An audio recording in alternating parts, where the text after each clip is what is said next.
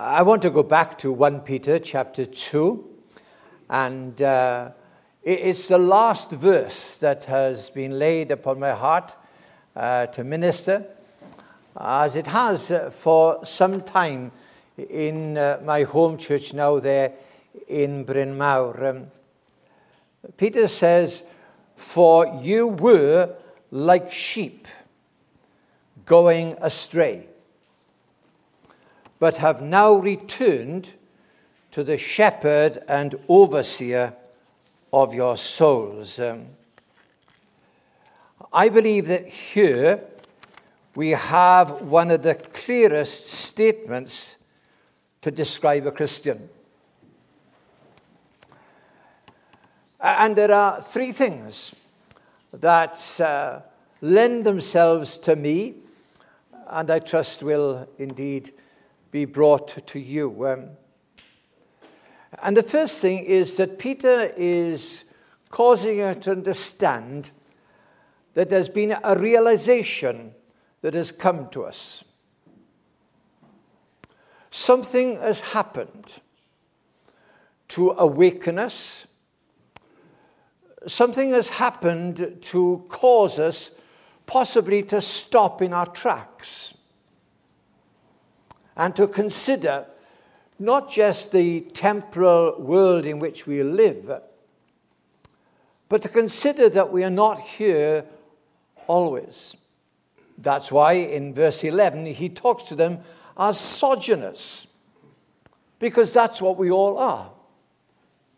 We are here having started in our mother's womb, been born into this world, and we have gone through childhood and adolescence and into young maturity, and there are those of us now who are going towards the end of the journey. We are pilgrims. We are travelers. We have no continuing dwelling place here. And so it has pleased God to make you realize something has to happen. Because it is evident that the apostle is quoting from the prophet Isaiah in chapter 53, that amazing chapter that leads us to the cross of the Lord Jesus Christ.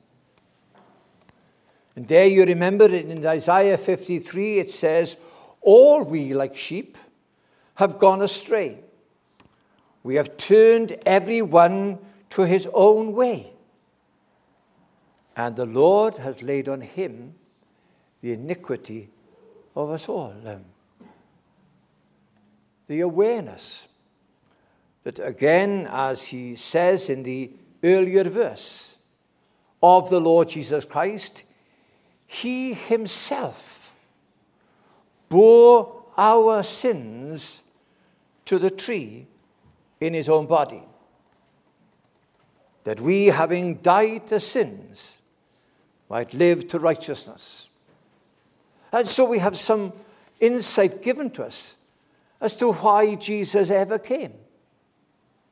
That ultimately it was to go to the cross of Calvary for your sakes and for mine.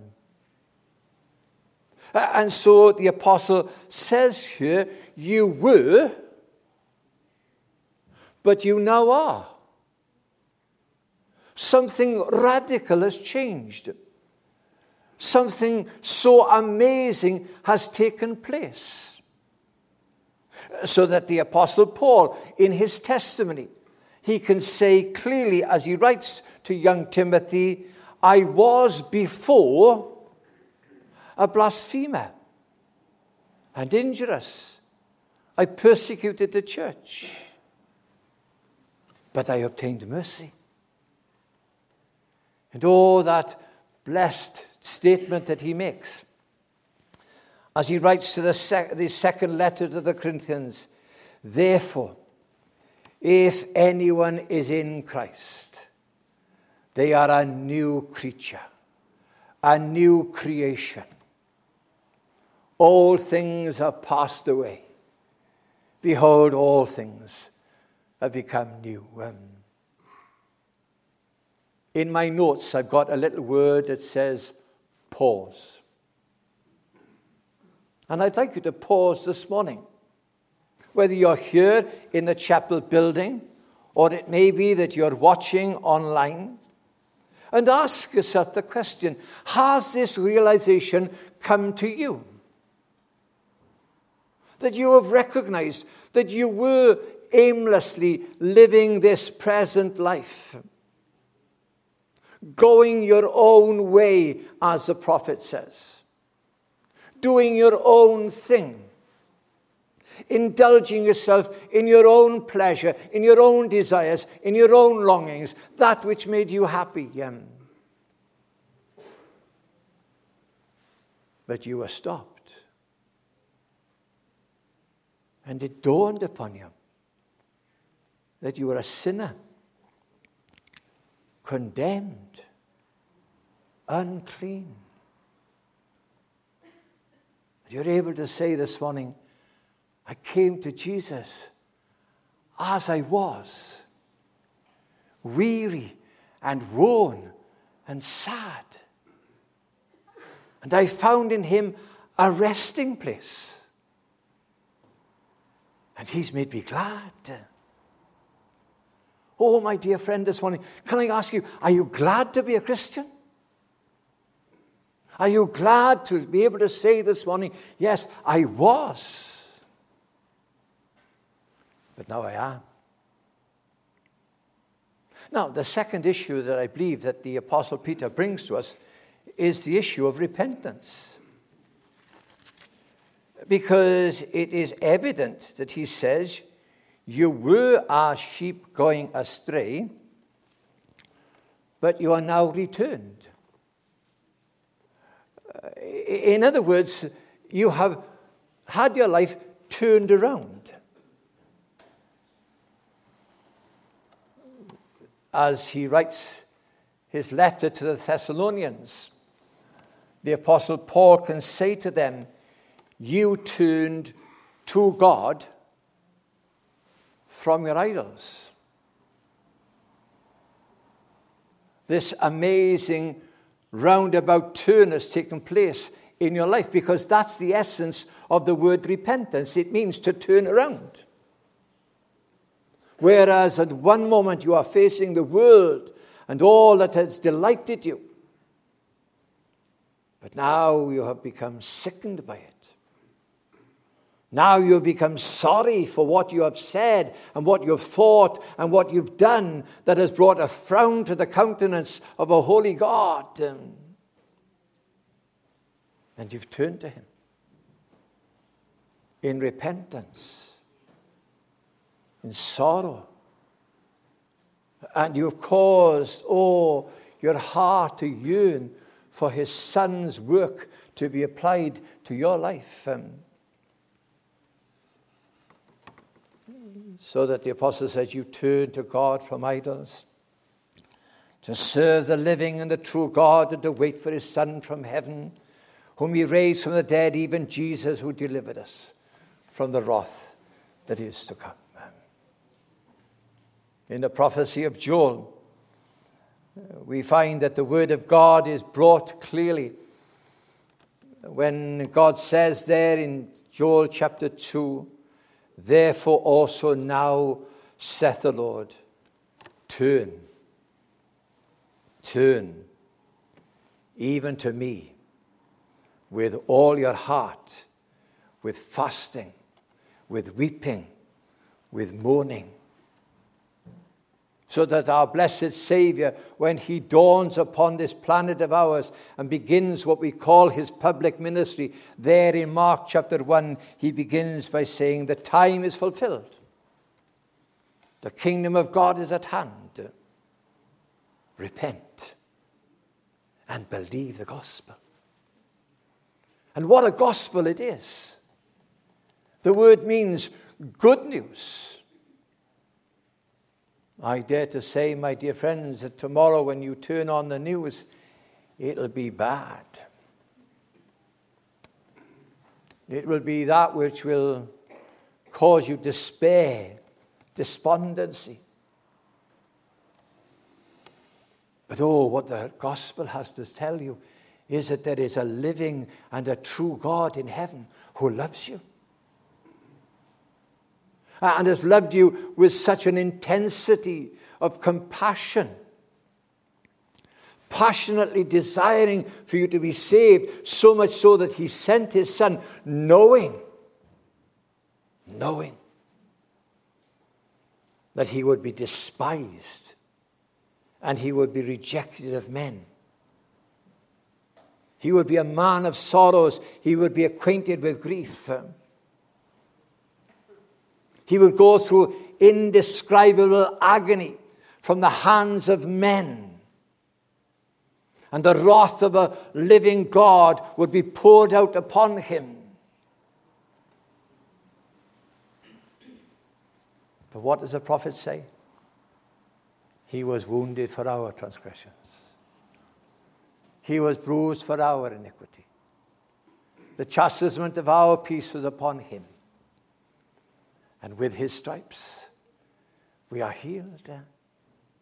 He himself bore your sins on the cross. In my place, condemned he stood, sealed my pardon with his blood. Hallelujah. What a Savior. I'm currently having time with a number of boys who have quite a background. And they've come to rejoice in the fact that the vilest offender who truly believes that moment from Jesus, a pardon receives him. Will you not turn, my friend? If you're not a Christian this morning, can I plead with you? Oh, that you would turn from your sins. But will you not even now stop and ponder where you will spend eternity? One of the early memories I have as a boy is my dad telling me that I had a soul. I didn't understand what he was saying. Where was my soul? I could see my hands, I could see my feet. If I looked in the mirror, I could see my face. But where was my soul? And it was years later that God revealed to me. A Sunday school teacher, when I was 5 years of age, said to me, remember, you must be saved. Again, I didn't understand it. But God was gracious to save. And this morning, my dear friend, God is even now pleading with your heart by his Spirit.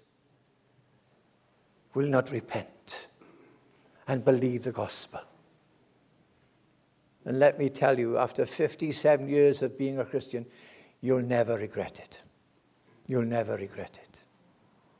Happy day when fixes your choice on Jesus, your Savior and your Lord. Because, and here I come to my third point, the reassurance that is given. The apostle says, you have come to the shepherd and the overseer of your soul. You see, we are coming to a person. I believe that, and I say this to my own regret, that there are times when we forget that. Sometimes we think that we're just part of a religion. But we're coming to a person who is real, who's alive, who's conscious, who's understanding, who's caring, who has feelings. Lord Jesus Christ is not an idol made of wood or stone or iron or brass or marble. Peter says in 1 Peter 1, whom having not seen, you love. In whom, though now you see him not, yet believing you rejoice with joy unspeakable, full of glory, receiving the end of your faith, even the salvation of your soul. We live in a day when we are unsure. Current affairs are such that we feel unsafe, unstable. We do feel insecure and isolated and ill-protected. But there's that lovely hymn, isn't there, that Priscilla Owens wrote, "We have an anchor that keeps the soul, steadfast and sure while the billows roll, fastened to the rock which cannot move, grounded firm and deep in the Saviour's love." You see, being a Christian is not joining an organization, nor is it being a member of a sacred society. It's not being part of a friendship organization. It's not following a set of rules or being ordered according to certain principles. It's entering into a relationship with the Lord Jesus Christ, who loves you with such a love that he could say himself, "Greater love has no man than this, than the man laid down his life for his friends." And then he makes that amazing statement, "And you are my friends." Oh, my dear, dear one this morning, whether you're here or whether you're at home, can I implore you?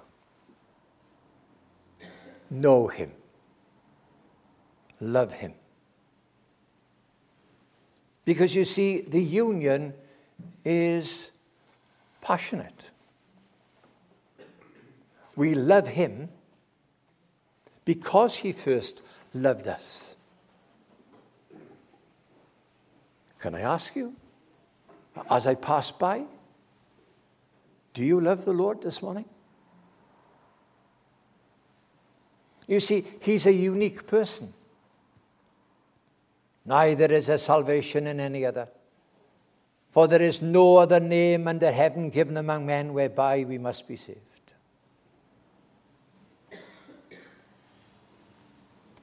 And it's an unbreakable power that is afforded to us.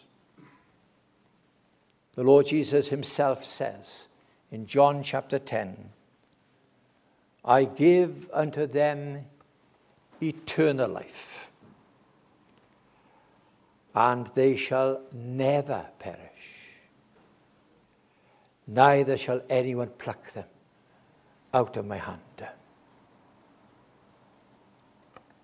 Can I close by quoting a hymn that I learned when I was fairly young?